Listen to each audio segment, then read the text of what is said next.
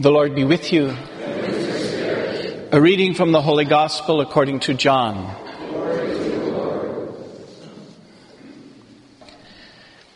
At that time, Jesus revealed himself again to his disciples at the Sea of Tiberias. He revealed himself in this way. Together were Simon Peter, Thomas called Didymus, Nathanael from Cana in Galilee, Zebedee's sons, and two others of his disciples. Simon Peter said to them, "I am going fishing."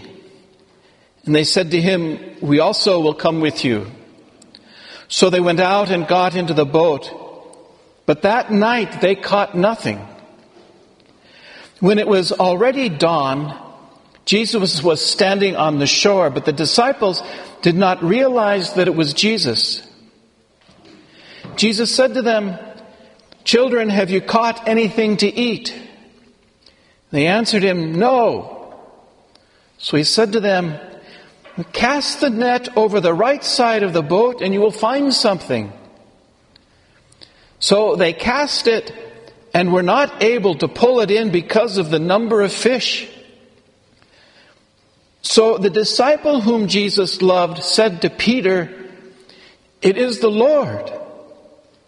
When Simon Peter heard that it was the Lord, he tucked in his garment, for he was lightly clad, and jumped into the sea. The other disciples came in the boat, for they were not far from shore, only about 100 yards, dragging the net with the fish. When they climbed out on shore, they saw a charcoal fire with fish on it and bread. Jesus said to them, "Bring some of the fish you just caught." So Simon Peter went over and dragged the net ashore, full of 153 large fish. Even though there were so many, the net was not torn. Jesus said to them, "Come, have breakfast." And none of the disciples dared to ask him, "Who are you?" because they realized it was the Lord. Jesus came over and took the bread and gave it to them, and in like manner the fish. This was now the third time Jesus was revealed to his disciples after being raised from the dead. When they had finished breakfast, Jesus said to Simon Peter, "Simon, son of John, do you love me more than these?" Simon Peter answered him, "Yes, Lord, you know that I love you." Jesus said to him, "Feed my lambs." He then said to Simon Peter a second time, "Simon, son of John, do you love me?" Simon Peter answered him, "Yes, Lord, you know that I love you." Jesus said to him, "Tend my sheep."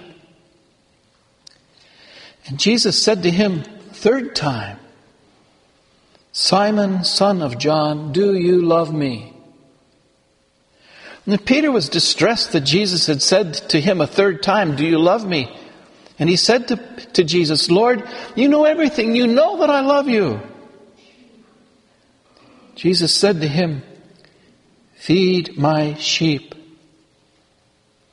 Amen, amen, I say to you, when you were younger, you used to dress yourself and go where you wanted. But when you grow old, you will stretch out your hands and someone else will dress you and lead you where you do not want to go." Jesus said this, signifying by what kind of death Peter would glorify God. And when he had said this, Jesus said to Peter, "Follow me." The Gospel of the Lord. Praise to you, Lord Jesus Christ.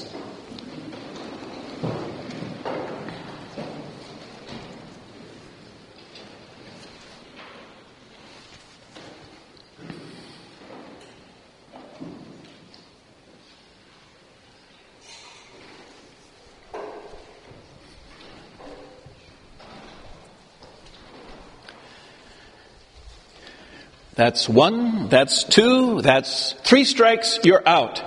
Everybody knows that that's probably the most foundational rule of baseball, and I suppose, too, it's kind of one of the rules that we deal with in some states when it comes to felonies. But as far as baseball goes, you know that 1 strike, 2 strike, 3 strike, you're out rule is really important because, you know, who wants to see somebody just keep swinging and swinging and swinging and fouling up and fouling up and fouling up and failing and failing and failing? At some point, you just got to say, stop. You're not good at this.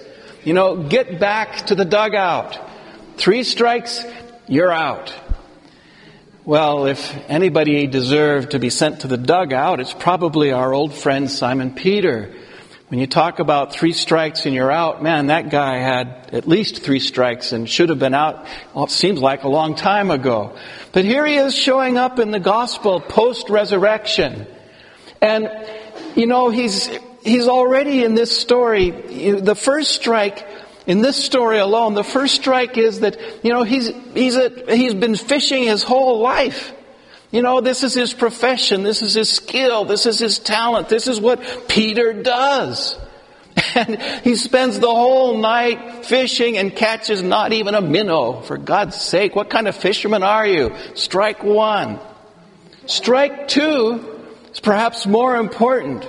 You know, after they throw the net over the right side of the boat and they catch all the fish, you know, this guy's standing on the shore and is directing them and telling them what to do. And Peter doesn't recognize him. Peter doesn't see him. His eyes, perhaps you might say even his heart, isn't open to him. He doesn't recognize who it is that's speaking to him practically right in front of him.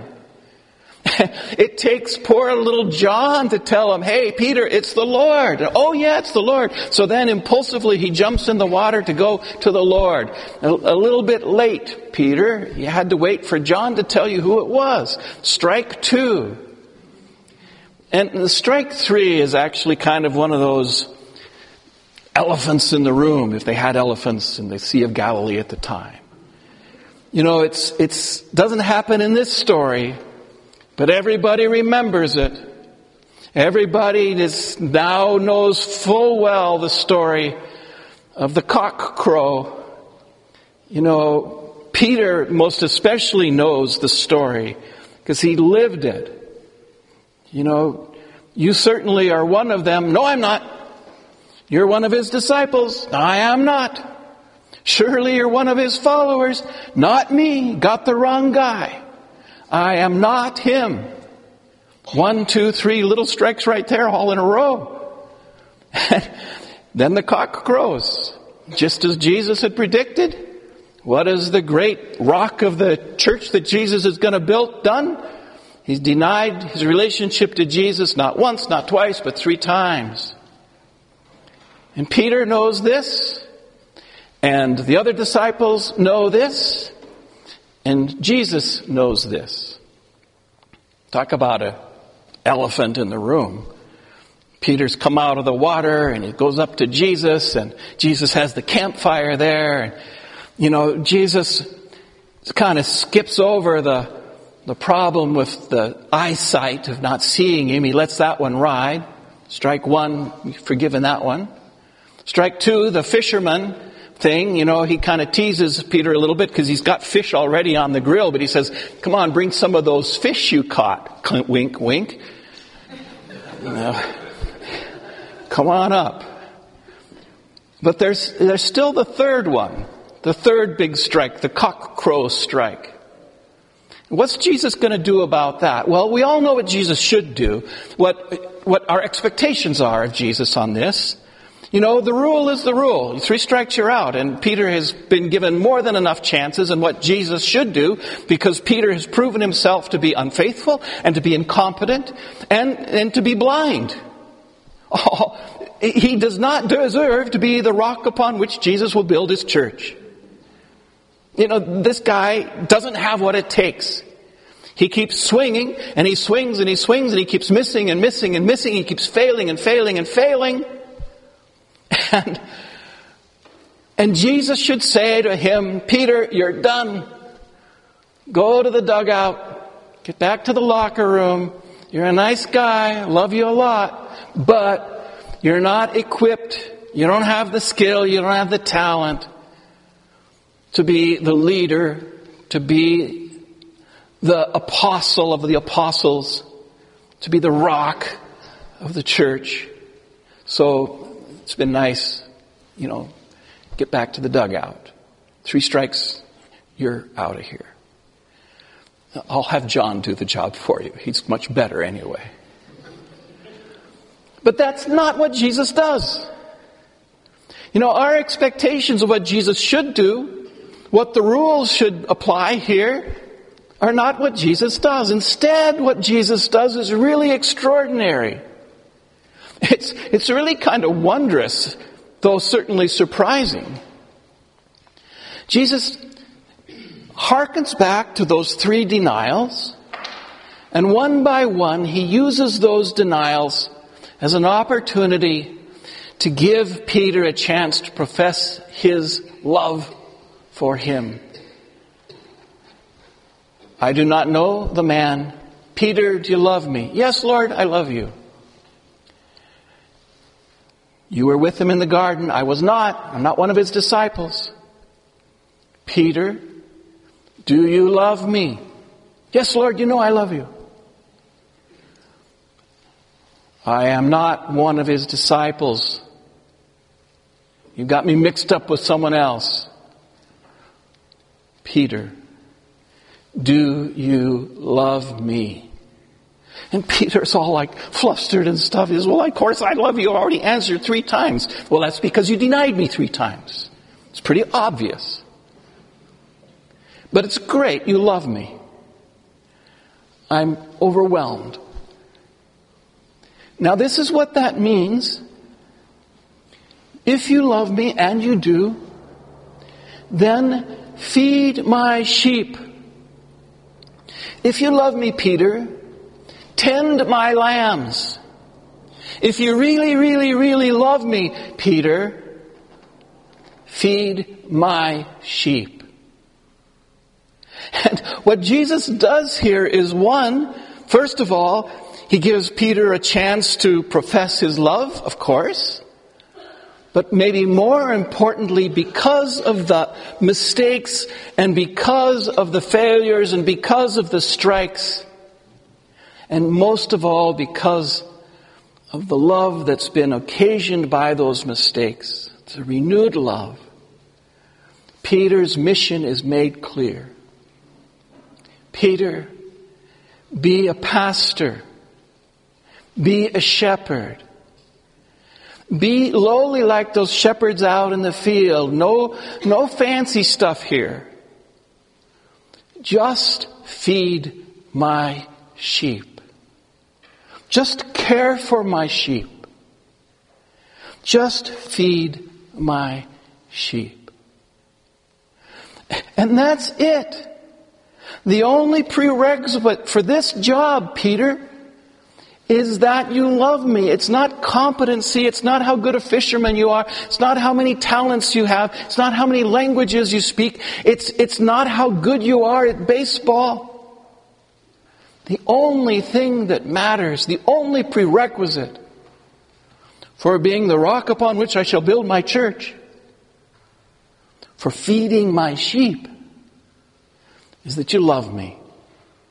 And that's it. You don't have to be perfect. In fact, I presume that you're going to continue to be a goofball. I presume that you're going to continue to fail. I presume that you're going to continue to make mistakes. But if you love me, in spite of those mistakes, and maybe even because of those mistakes, you, Peter, feed my sheep. And what Jesus has done here is not fix Peter. He hasn't rehabilitated Peter. He's simply given Peter a share in his new life, which is what the Easter risen Jesus is supposed to do. New life is what he gives Peter. New life. And that's what makes him a good shepherd, who feeds the Lord's sheep, and who tends the Lord's lambs, and who feeds the Lord's sheep. With Jesus, it's not 3 strikes and you're out. With Jesus, it's do you love me? Then feed my sheep.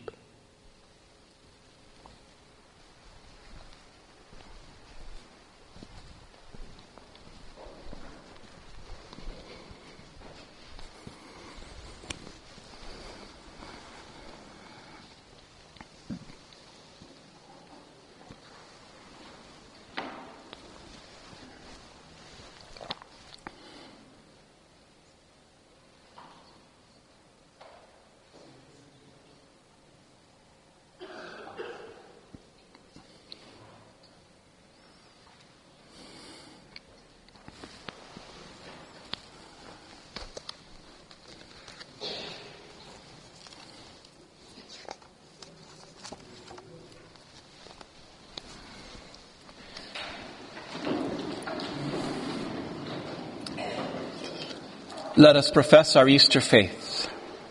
I believe in one God, the Father Almighty, maker of heaven and earth, of all things visible and invisible. I believe in one Lord Jesus Christ.